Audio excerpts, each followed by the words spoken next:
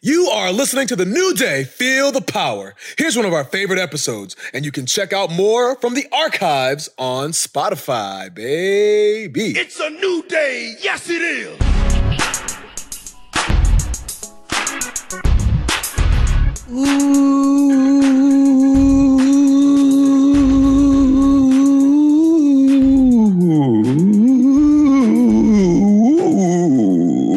Welcome to the greatest podcast of all time, which is entitled...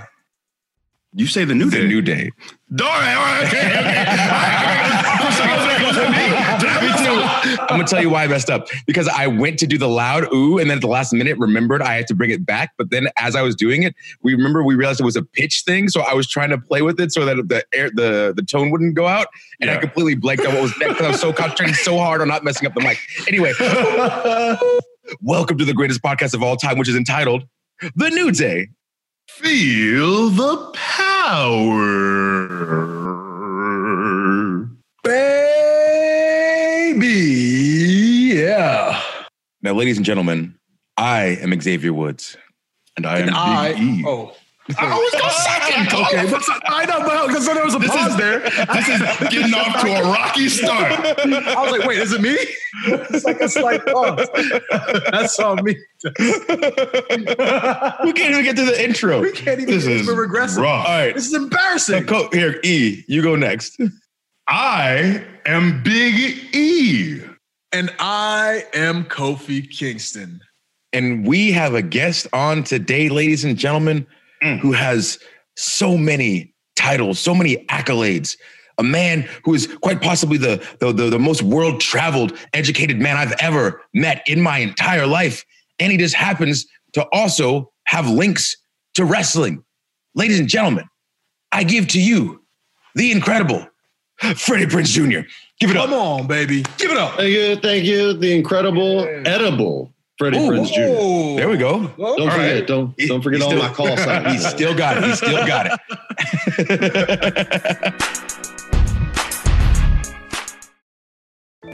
Elevate every morning with Tommy John's Second Skin underwear. The luxurious support of Second Skin guarantees everything will go smoothly. With over 20 million pairs sold and thousands of 5-star reviews, guys love Tommy John. Plus, your most valuable assets are covered with Tommy John's best pair you'll ever wear or its free guarantee. Shop Tommy John's Friends and Family Sale right now and get 25% off site-wide at TommyJohn.com/Spotify. TommyJohn.com/Spotify. See site for details.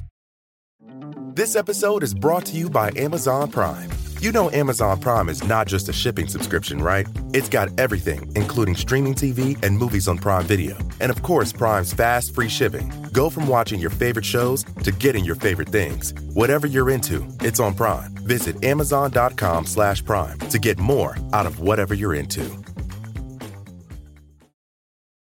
Obviously, everybody is aware of your prowess on the silver screen. But I feel like there are many people who didn't know, myself included, before you told me how big into video games you were. Oh, yeah. I wanted to bring this up because there's a video game that we spoke about that I know that E has a very insane interest in, and that is Fight Night. Oh, bro. So before we do anything, I just want to give that information. Okay, so the boring history thing is, I'm 44, so I played video games since they were invented. I was an only child. Instead of pretend friends or brothers and sisters, I had Atari, ColecoVision, and television and all the way through, and I still play today. But let's talk about Fight Night, because I'm telling you right now, like, we could be playing now. We don't have to wait for the new one before they shut down the online services. It still exists. On the reverse gen, you get the Xbox version on your new Xbox. They sort of modified it to work for that. And me and some of my friends have had competitions in this forever. Y'all know Macaulay Culkin. He's been to, I know Cove does at least. Yeah. He and we literally create each other in the game. So I created Macaulay Hernandez, and he's a 7-foot Mexican with a sweet mustache. And he's got like a 82-inch reach. Like, he's a monster. And then he created this short, stubby David Tua looking guy named Freddie Tua.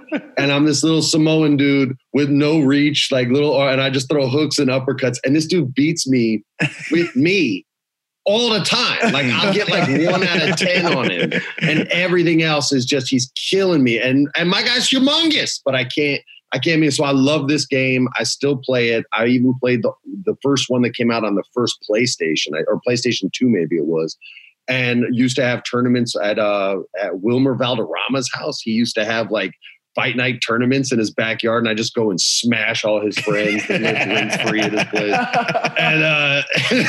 And then Mac was like my nemesis. He was the one that could always own me. So yeah, I've always loved video games. I still play them every day. I'd be playing them right now if I wasn't with y'all getting taxed in Warzone or something. But yeah, man, I love video games. Bro, I got busted in a production meeting with Vince on a conference call playing World of Warcraft because I'd already pitched my segment, and he was like, yeah, all right, we got that. And we were moving on. And then my dwarf was in a raid. He was this dwarven priest. And I just was in the middle of my moment, so I wasn't thinking about the work call anymore. And I was in my apartment. And so I hit the /charge, which is like an emoji for people who don't know.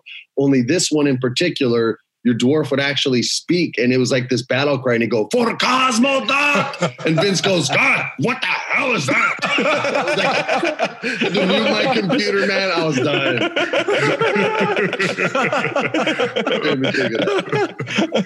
Oh, man. But with that, so like you said, being in meetings with Vince. So for people who don't know, could you give them a quick background on like how you are linked to WWE? I wrote for the WWE in like maybe 2007, and then a little bit the following year as well. The second time it was more just like acting lessons and doing like coaching and things like that at pay-per-views and every once in a while at TV. But my first stint there, it was full on writer's room every day. And then to every single TV. And it was crazy. I was not built for that business, that schedule, that lifestyle. And I couldn't hack it, and eventually had to tap out. But my arm was like that for a minute. Like, you know what I mean? They're like, is it that? I was Kurt Angle in LA at SummerSlam back in the day. But yeah, man, it was an amazing experience. And I still have relationships with people I worked with there to this day. And I definitely enjoyed it a lot more than any job I had in Hollywood on movies or stuff like that, just because you never knew what was going to happen. Yeah. To me, that's one of the most like off the wall fun facts about WWE is that Freddie Prinze Jr. will like work on the creative. It's like it comes out of nowhere. And the cool thing I listened to, and I told you this when we were backstage in LA, I listened to you on Ariel Hawani's podcast and talking about the Vince stories and running promo class. It's just so interesting to me because you could be doing so many other things, but you work with pro wrestlers on their promos. The Ultimate Warrior touched my head in Albuquerque, New Mexico when he was running out to the ring. And it was at Tingley Coliseum, which is like where they did rodeos and stuff. And there were like huge pillars everywhere. And there would literally be seats behind pillars. And my mom was seeing this guy who got us great tickets to the rodeo. He's running down and he touched my head and he won the match. And I was just a kid, man. I was just a kid, and I fell in love with wrestling. And then I watched my first match on TV after that. I didn't even know what pro wrestling was. And the first guy that I saw was The Undertaker. And I was just like, what is going on? Like, I was just obsessed. And I fell in love with it. And I started going to indie shows and then I go to WWE live shows. And then when I kind of made it, they would put you right up front at WrestleMania, which was like, yeah, that's better than getting the best seat in a restaurant in LA. You know what I mean? Because I love wrestling. And then when I was there, I met some random people and they were like, dude, you should talk to Vince. You'll say no and not just crap on it. You'll have ideas too. And I was like, yeah, I should talk to Vince. I wasn't wanting to act anymore. And so I was like, but what's going to happen really? And so I went and they said, well, first you have to talk to Stephanie. And I was like, all right. And I didn't know that was like a big deal. I was like, okay, I'm going to go talk to Steph. And I sat down and it was a legit like job interview. And she was just asking me questions. I was like, oh, we're just going like this. Okay. So I just started throwing some stuff and she was like, you have to talk to my dad. So then I talked to Vince and I can tell this because Brian and I are cool, but my first day, he brings me in the office and it's just Brian Gewirtz and me. And he goes, Brian, this is Freddie. He's going to be working with us on the writing team. Brian's very polite. He goes, oh, hey, man. Yeah, nice to meet you. We both sit down and Vince grabs Brian's script and he goes, well, Freddie's going to be rewriting this. And he just throws it to me. And I look at Brian and he's just looking at me like he's not nice anymore. And we walk out of the room and I'm like, dude, I don't. And he goes, this is because you're here, man. And I was like, bro, it's not. I'm so sorry. Like, I didn't know it was going to go down like that.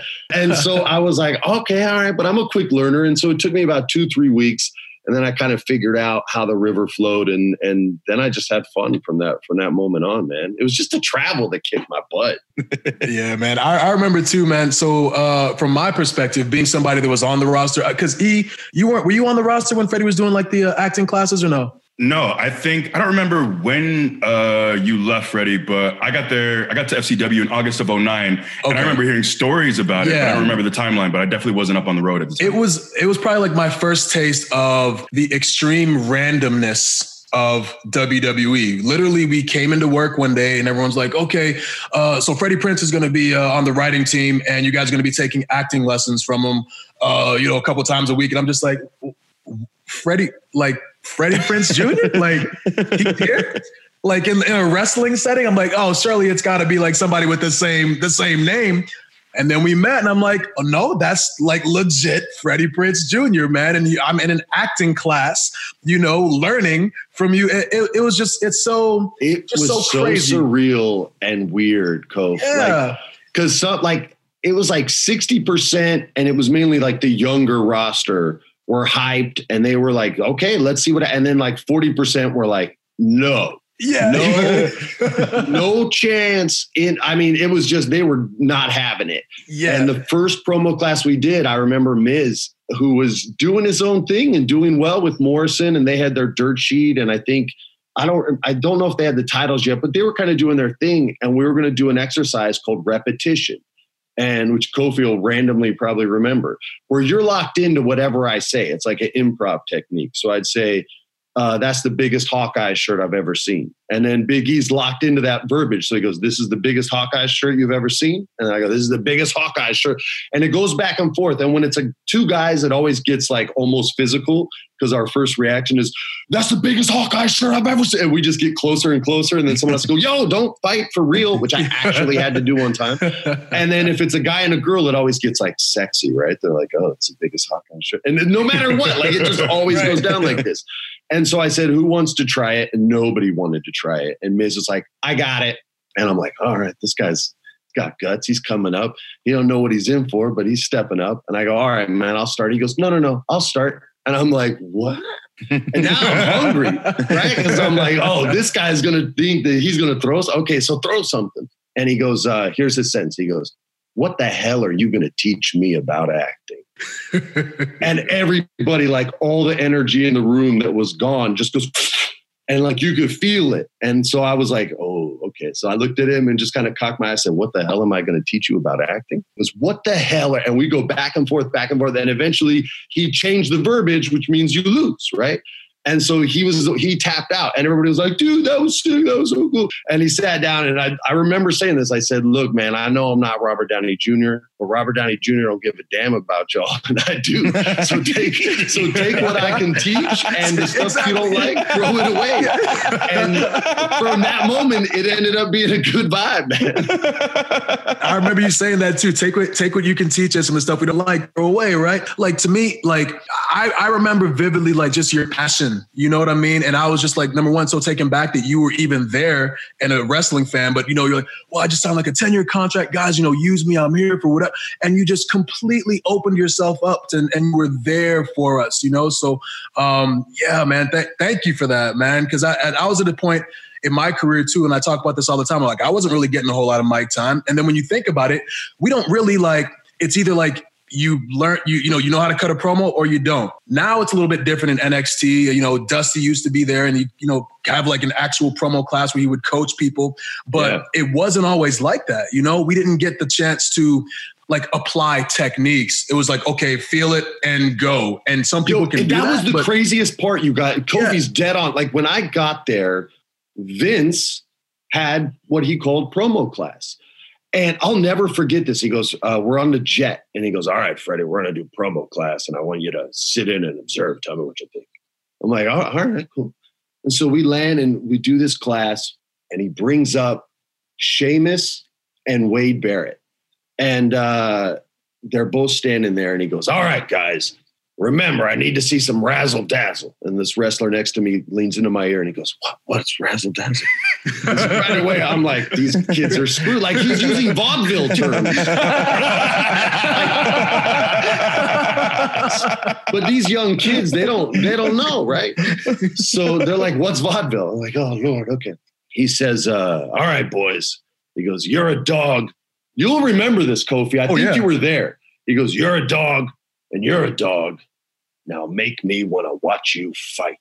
And both guys turn into ghosts. I mean, Sheamus is the most transparent dude. It was like a baby fish. You could see everything inside his body. And Wade is just like a statue. They're both locked in fear. Legitimately, I would have been locked in fear if that would have been this. And it's in front of all your peers. Oh my God. And every decision maker in the business. And they're all like this, like the guy at a comedy club that's like, yeah, exactly. Right? So they're both sitting there, and I'm telling you, it's 45 seconds silence. Neither guy speaks, and Vince just sits there and lets them boil in this man stew of despair, right? And finally, Wade, God bless him, man, he had the courage to go first, right? He heard dog, and that was the word that like keyed in, and so my man growled. And he goes, grr. And before he can finish the Vince goes, not an actual dog. No, God. And he cuts this like 5-minute promo on the guys about understanding what this dog is and all this. And so then once he said all that, it's quiet again. And Sheamus says out loud, I don't know if he meant to, he goes, I think I'm having an out-of-body experience. And everybody kind of laughed, and it relaxed the mood. And then once it was relaxed, they both took a shot, right? And it didn't work because they weren't in an environment that was conducive to success. And so the class is over, and I'm in Vince's office and at this arena. And he goes, so what did you think? And I was like, we can't ever do that again. And he's like, what do you mean? I go, Vince, they don't know what razzle dazzle means. I do. I was like, and this was the birth of promo class, Coach. Right. I was like, let me take this over and show you what I can do with no cameras, with no agents, no one else in there but talent, so they feel safe. And then I'll report to you privately who's got it and who doesn't, who can talk and who we have to work with a little bit. I'll let you know all that stuff. And I was communicating with him, probably just him. But man, watching that first class, I was like, yo, how could you learn? Like imagine all the people that control your career watching you do an improv that you're not prepared for. He said, imagine. Yeah. Whole life. Bro, it's just like you said, man.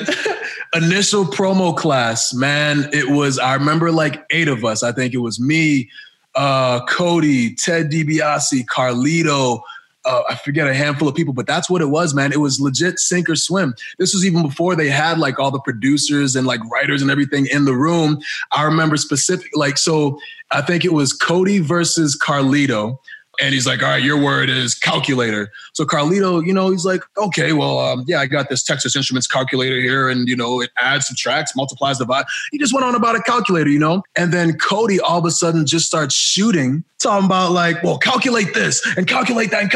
And all of a sudden we're like, oh no, it's Wild West in here. So every time you went to promo class, it was about like not getting eviscerated and eviscerating somebody on a shoot level. So then you walked out of there and it was like, oh, you're just so like riled up, and now you got to do TV, Bro, it was so uncomfortable. I'm telling you, man, you'd be sitting there like, are they going to fight? Like, right. Because I would fight. Like, if you're going to be like, you know what, Freddie, you never could pull off the dramatic role. You can never do you were a comedy guy at best, romantic comedy guy.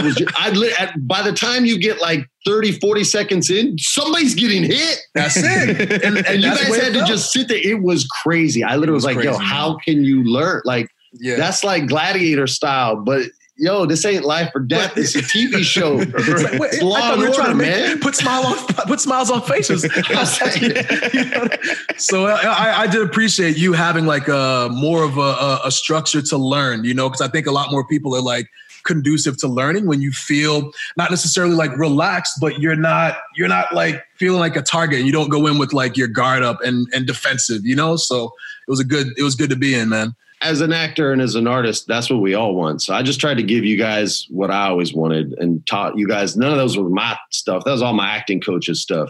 And I just brought it there because it helped me work when I sucked. And so I just wanted to help everybody else out, man. That's the thing that's good about it is I feel like lots of people don't understand that people just don't. Most people, I'll say, don't just have the ability to just be good at something. They learn from somewhere. They learn from someone. And so to be in the types of situations that you described with no essentially no lane built for you to learn. It's just either you get to the finish line or you don't. It's like, yeah, for like the chosen few, that's fantastic. But for like the 95% of the rest of us, like we need something that's actually going to give us reps and allow us to build on what we learned the day before and things like that. So being a part of that and coming from the world of television, which is the same but so different from the world of wrestling, it's nice to have someone from quote unquote the outside who's trying to come in and help people. It was wild seeing TV writers come in there and try to write for wrestlers.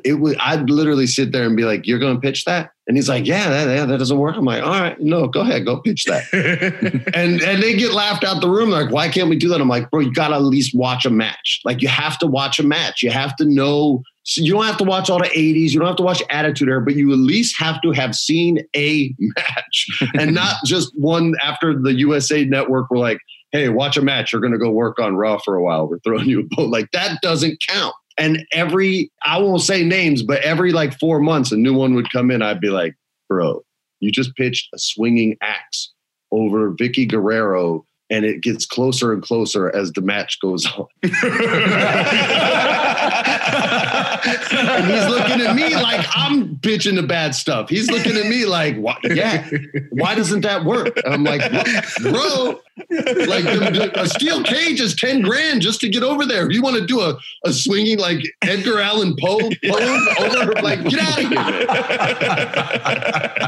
It was pretty funny. I loved working there. I really did. It might not sound like it, but I did. How different was it for you, or what was the adjustment time like to go from the world of acting, which is much different from the world of wrestling? How did you deal with the differences? I didn't mind much because I was really done with acting. I was beyond burnt out. I had kind of came to this self-realization that I was chasing the ghost of my dad and trying to set right what my family felt was not in order. And once I did that, I just felt like I had no direction. What do you do when you accomplish all your goals before you're 30 and you didn't have the foresight to plan more goals? So I was really burnt out, and I didn't enjoy like the last 3 acting jobs I did. Like this is bad to say, but I'm just trying to be honest. Like they were legit. Just they're paying me how much? Oh yeah, that's a good script. So, you know what I mean? Like it was just a check. I didn't have passion anymore. And when I came to terms with that, I was like, I can't do something that I don't love. I can't do something I don't have drive or passion for. So I got to stop. And then I went to WrestleMania for Flair's retirement match.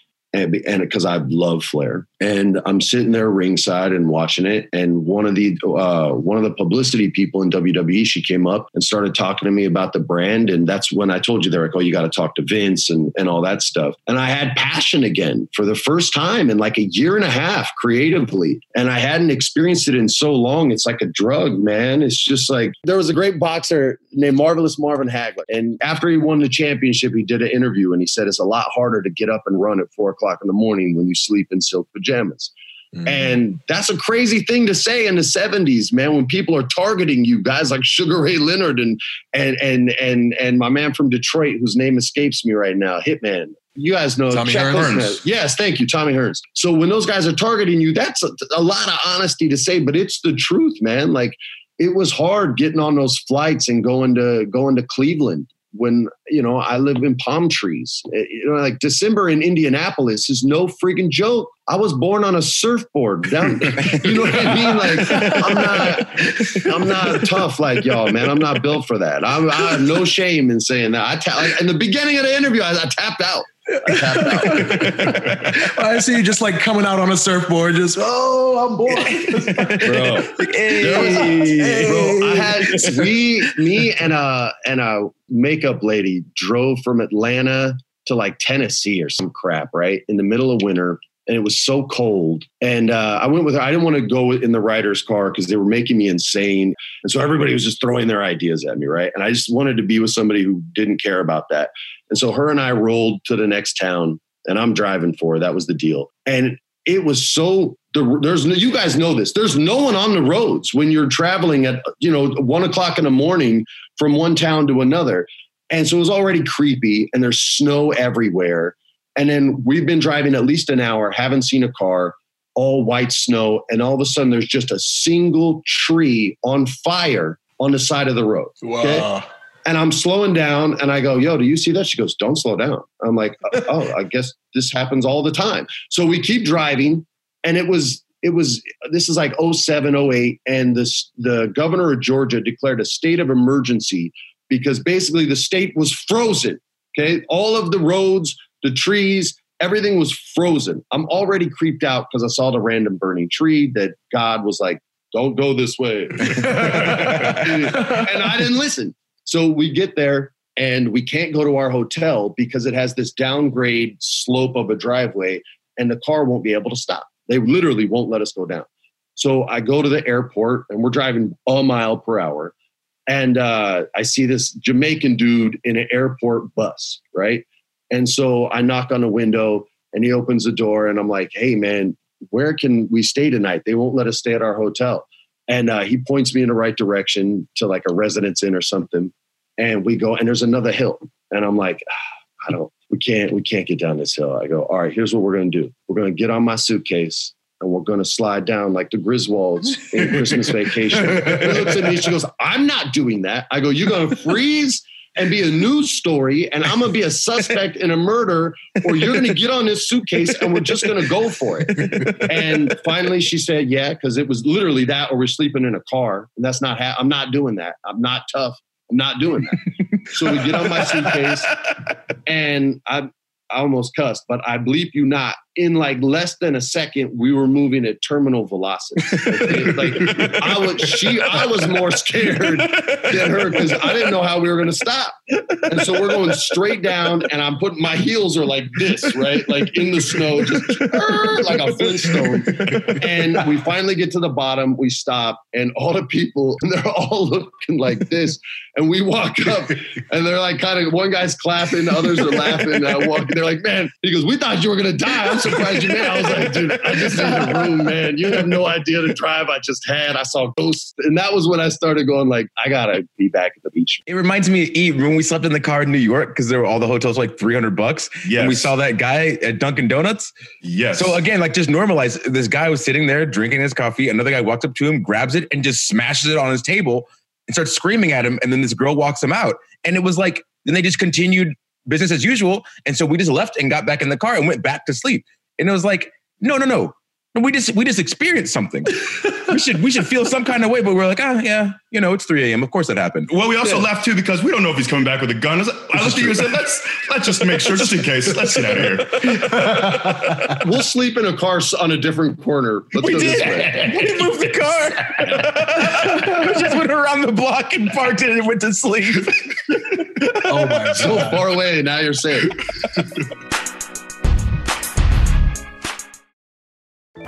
Elevate every morning with Tommy John's Second Skin underwear. The luxurious support of Second Skin guarantees everything will go smoothly. With over 20 million pairs sold and thousands of 5-star reviews, guys love Tommy John. Plus, your most valuable assets are covered with Tommy John's best pair you'll ever wear or its free guarantee. Shop Tommy John's Friends and Family Sale right now and get 25% off site-wide at TommyJohn.com/Spotify. TommyJohn.com/Spotify. See site for details. This episode is brought to you by State Farm.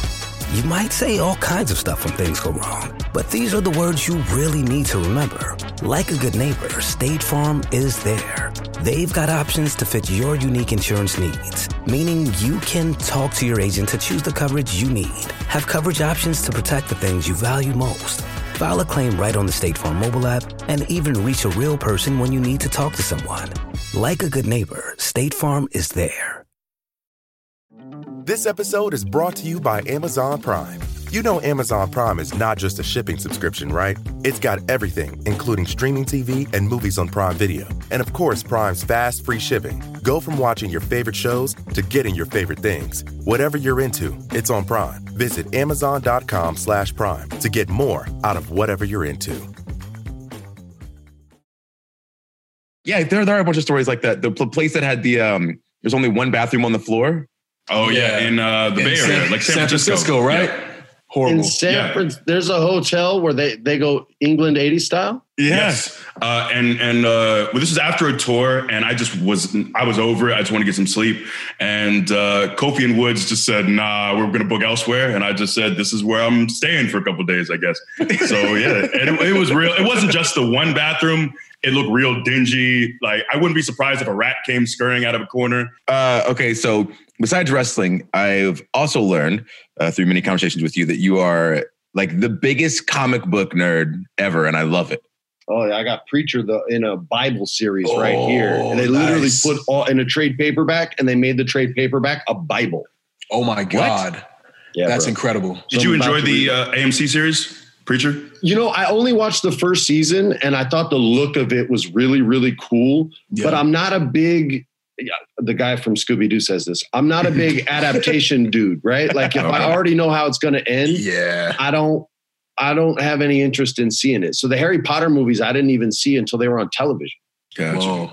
Yeah, I'm kind of in the same boat with that, especially Preacher because it's so good. And the same thing with like Walking Dead. Like they got to a certain point and then like the show went off in one direction where the books went off in another. And I feel like you're constantly just comparing, right? Like this isn't the way it's supposed to happen. Walking Dead was very close. Like the Frank Darabont episodes I thought were very close to the comic. Yeah. And as he sort of faded away, it faded. Here's a crazy story. The reason I joined WWE was the Walking Dead script came across my desk and I was like one of 3 guys that was going to get it. And I was like, no, I'm going to go work for WWE. Wow. And took the job in Stanford instead. Were you supposed to be Rick? I don't remember. I never read it. I just know that they sent it and they were like, hey, there's 3 roles in here. And there's 3 guys that they want. So you'll be one of these guys. He'll be one. And this guy will be one. And they want you guys to read for all 3. And I was like, okay, all right. And then the offer from WWE came in and I was like, man, I don't know what to do. And Sarah was like, do you love acting? And at that point in time, I was like, no, I don't. And she goes, do you love wrestling? I was like, yeah. And she was like, then you know what you got to do. And so I went and did it and didn't have to go to Georgia for 7 years. Yeah. Wow. No offense to Georgia. Wow. I'm a Cali. Wait a minute. I'm a Cali boy. Sorry, I am too. I'm both. Both are ingrained in my soul. All right, good. But as far as comic stuff, so we got to do the DC tabletop. Yeah, bro. Stuff. So you do a lot of tabletop gaming. Can you speak on like your love of tabletops or what you're playing right now? Yeah, man. So we did DC All-Stars, which was this old like Dungeons and Dragons game that took place in the DC universe in 1985. And we had my buddy Sam Witwer, who's the best dungeon master that I know, game master, whatever term people like. He did this full on like John Hughes kind of story. And that all sort of spawned from he and I playing Star Wars role-playing games together, which was D&D, but in the Star Wars world. And it was all licensed. So they did full canon and all the alien races were in there. And you can get millions of weapons from all over the galaxy, starships. My character's this half cat, half man, Cathar. He looks like Beauty and the Beast when Ron Perlman played him in the 80s. Yeah. Right? But he's a coward. Like my guy's a coward. He's terrible with guns, but his trash talk game is amazing. So I cut promos on NPCs every game that we play. And he has his own voice and all this stuff. So we were playing these games and it got me back into running games to the point where there's this homeschool D&D league that I didn't create because they're 48 now, but I was their first DM. I was the first group of 5s DM. And then it sort of grew from there so they could just interact with other kids that weren't in school. So I've had a love for it for a long time. Tonight, actually, Woods, if you want, we do it every week. I host a private RPG night here on Zoom where I set up the table, the boards. If you don't have dice, I'll do your rolls for you. And I have little 2 cameras that surround my table plus the laptop cam. And I just host a game there as the dungeon master. So we do that too. So yeah, man, I've been doing this since I was 12, took about a 10-year break. And I'm literally talking to you on my game table, right? Like this is my dice tray. These are dice from different games. Oh, sick. Bunch of different colors that we got there. Yeah. Okay. That's like 4 different games right there, but I only have one dice tray, so I got to share. But yeah, I'm in my attic right now. This is my game table. I got luchador masks up here. I got superhero props up here.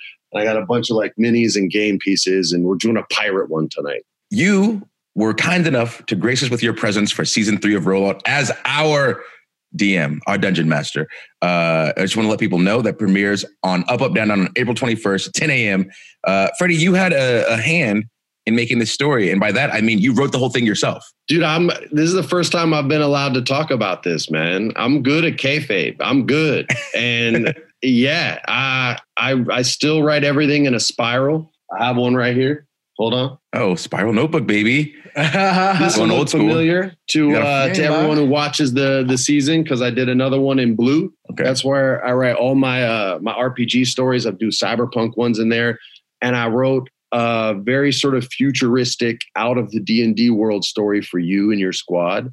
And we sort of pull you out of that forest in the D&D universe through a portal.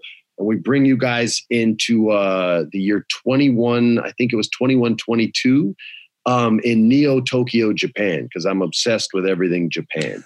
And I tried to take you guys out of your element, maintain your motivations and your characters' moralities, but kind of show you guys a different dice system and a whole different style of play. And I had a blast getting to do it. Everyone who watches will basically know every anime I've ever seen and loved, because I steal from all of them. And and I had so much fun doing it. It was the first time that I'd done one on camera ever. And I remember we talked about it at dinner out here in Los Angeles when you kind of brought it up. And I was like, I don't think I've done that since the 6th grade.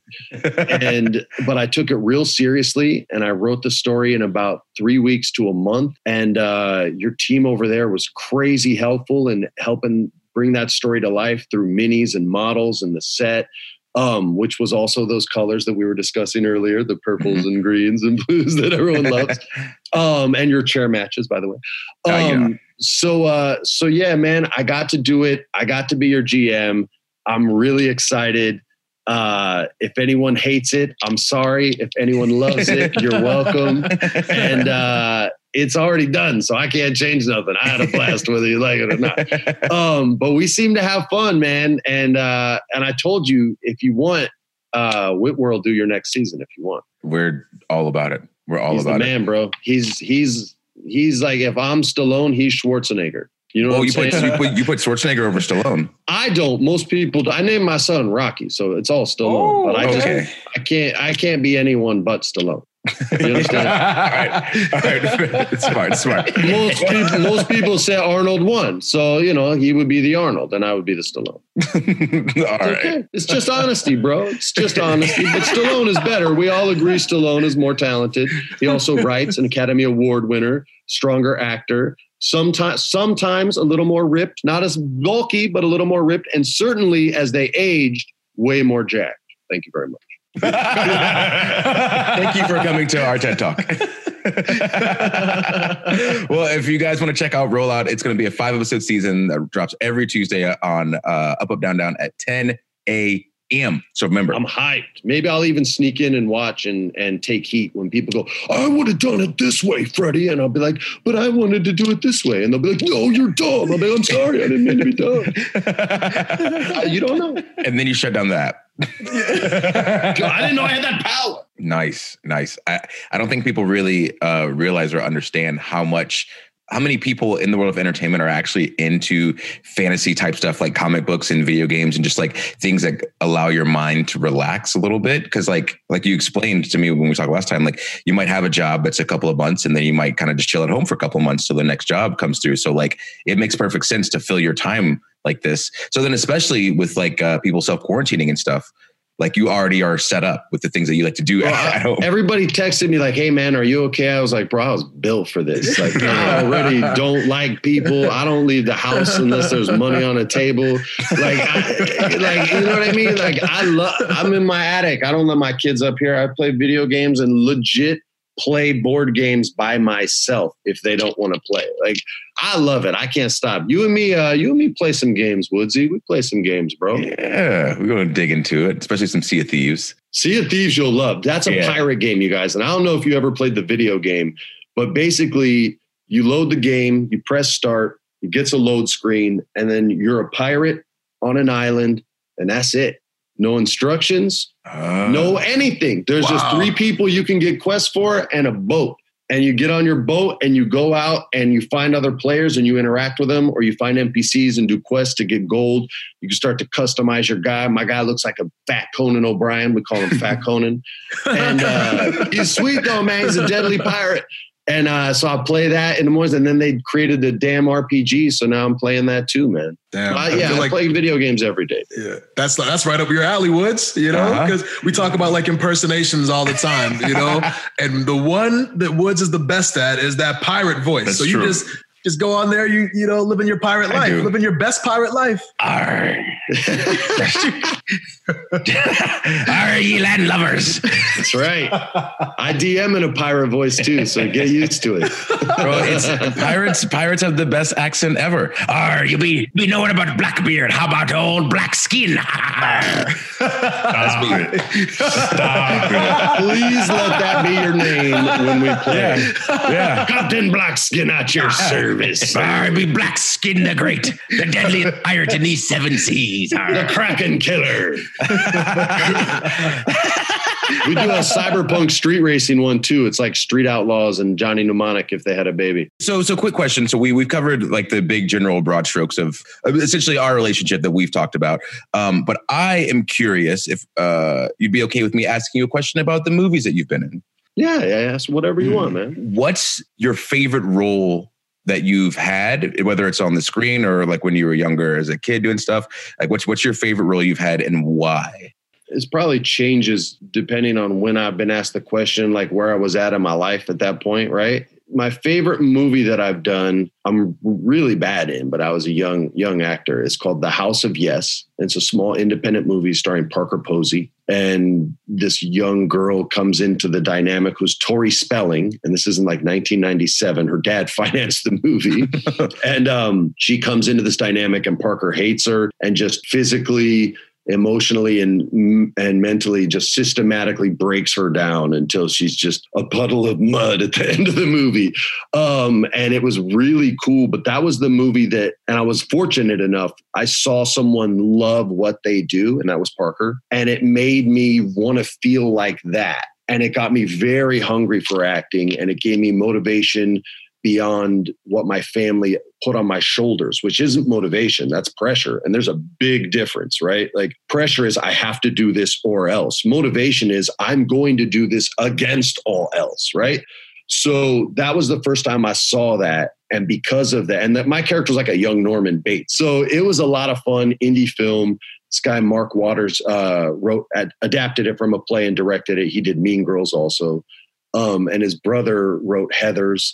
And also Demolition Man with the 3 seashells. Dan Waters is his name. Wait, so has he ever released how the 3 seashells work? I actually know why, but I can't tell you on your podcast. Wow. So there's a script. Right. There's a script where it never was shot, but there's a script that I said already. They didn't shoot it, but there's a draft where the explanation of the seashells are there. Because Stallone doesn't know how to use them. And then the Benjamin Bratt character tries to like break it down for him. Oh my God. But that's all I'm saying. Okay. Otherwise, I won't get secrets. All right. And if you haven't seen Heathers, go watch Heathers because he wrote that. And it's a crazy, crazy dark comedy starring Winona Ryder and Christian Slater when they were young, hungry actors making crazy choices. And it's a great flick. I don't make money from that, so go see it. You're trying to get that ad revenue at the end. I don't. I don't get a dime. Just go watch it. All right. Well, we'll check that stuff out. Where can everybody find you on socials? I know you got your gaming stuff and then Twitter, Instagram, all that good stuff. What you got? Yeah. So Real Freddie Prinze, I think is the Instagram. Real FPJR is Twitter. My YouTube channel's Geghead, and those are the places that you can find me. If you're into games and stuff, we play all kinds of cool games, RPGs, regular board games, old school stuff, Mafia, all kinds of fun games. Nice. We appreciate you being on, man. This was great. Open invitation, you know. You got good stories. I'll come hang anytime, man. It trips me out. Like, I couldn't watch wrestling for almost a year when I quit. And so once I was able to like separate and get back into the brand was literally right when you came up and you started recruiting and you started talking to Big E and you started talking to Kofi, and this new day was formed. And I've spoken about this before, how sick you guys got over and just how gangster it was. I've talked about it on my podcast. I've talked about it in other interviews. Like, I love what you guys did. So this is just sunshine right now.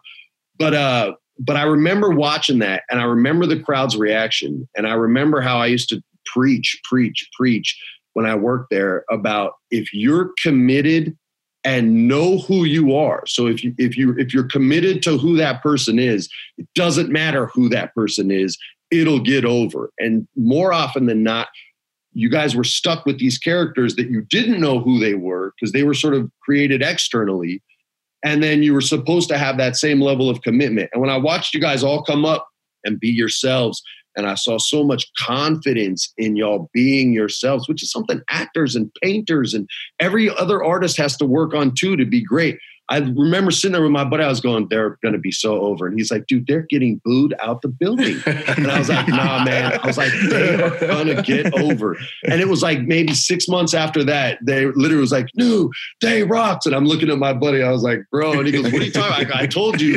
And he was drunk or messed up or something. He goes, you didn't tell me anything. I was like, all right, man, all right. But yeah, man, I love seeing that. And Kof, congrats on all your success. I love you got the world championship. I love watching that. You, man. My daughter and my son watched the match with me, man. That we had such a good experience. It was great, man. Thank you so much, man. I appreciate that, dude. Thank you. And shout out to keeping Morrison up on that top rope. Oh my God, bro. Bro, he's a beast. Bro. He's a beast. Woo.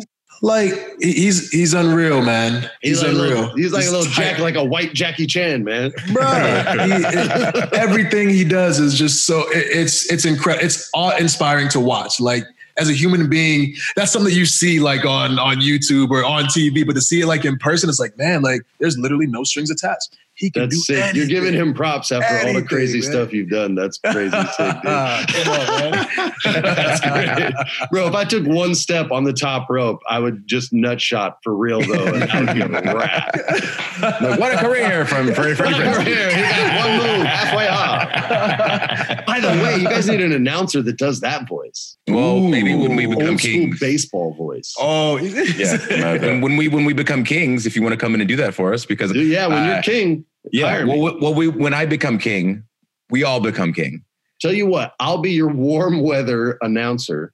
So every city, every coastal city you go to in the summer, yes. I'm your guy. All right. And then get the guy with the strong tattoo game. I like that dude. Corey Graves? Yeah, Corey Graves, man. He's a great heel, dude. He does great work. Yeah, we were thinking we add Hornswoggle to the mix as our jester and just pelt him with ice cream. Yeah, a whipping boy, really. Yeah, we don't even have to do that like on screen. We can do that like in the privacy of our just backstage, just throwing things at him. You know, Kofi, do you remember when Swoggle came to promo class and Big Show came? And yes, and Big Show legit cut the Christopher Walken Pulp Fiction with the watch promo to Swoggle as if Swoggle was the young Bruce Willis. Yeah. And it was so tender and like, I'm telling you, I'm not trying to like be corny. Like I was like, dude, show. I was like, that was so, he goes, I was too scared to do a Christopher Walken accent. I was like, wait, why would you think that was a thing? But he was so money with it. I remember watching it being like, dude, this guy's acting his ass off right now. You know what is funny, right? So, and I was going to mention this and I'm like, let me not. But so me and Kurt Hawkins talk about this all the time. He was in the class too. So we would be getting like feedback from you, right? So we'd have our scene or whatever, and then you'd give us the feedback, but then Show would like piggyback on top. and then also start like giving like feedback and everything. And we're just like, wait a minute, you're in the class, man. You're not like you're not the TA. You're not the assistant. He's a veteran, though. You know, yeah. So me and Hawkins used to call him Scorsese. Scorsese. He's Scorsese out here. But now he got his own show on Netflix. You know what I'm saying? He's got his own series. You know what I'm saying? The Big Show. What he was talking about. I'm like, okay, so maybe I didn't know what I was talking about, you know? So when I was young, the older cats gave me advice, and I'd always be like, man, what are you trying to do? You're not the director. They're just trying to help. It's Freddie Prinze right here, man. What are you talking about? Show's coming in trying to add his own 2 cents.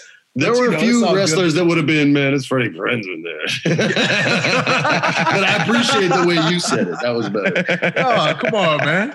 No, we had some beef. You remember that wasn't any secret. Yeah? There were a couple guys that like walked in and said their piece. I don't think you should be here. It's crazy, man. I didn't care because Vince was the one that hired me. So unless he was mad, I wasn't going anywhere. So I don't think it's a little too real sometimes, you know? That's the thing. It's all good.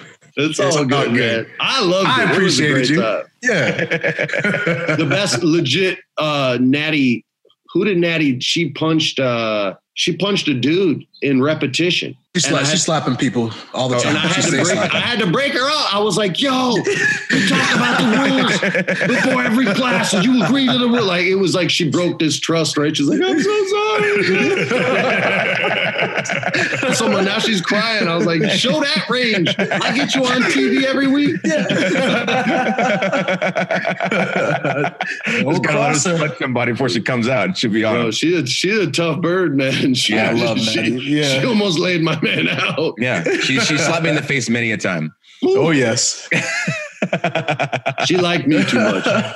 Hardy was Matt was the only one that punched me in the face. It was on accident, but he just about put me out cold, bro. I was like running on a promo backstage, stopped, turned around to answer a question. I was looking for his brother, Jeff. He was about to win the championship at Armageddon, and I hadn't found him in like 3 days. And so I'm running to find him. I stop. I turn around to answer a question. I turn back around and swung his arm and just bang right in my left eye. I've been there. It was a wrap. He knows that pain. He'll tell you all about that. And he tapes his hands up like so hard. It's even harder, man. It doesn't like help you. It's helping him not get hurt. Tighten his knuckles up, you know, really lay it in.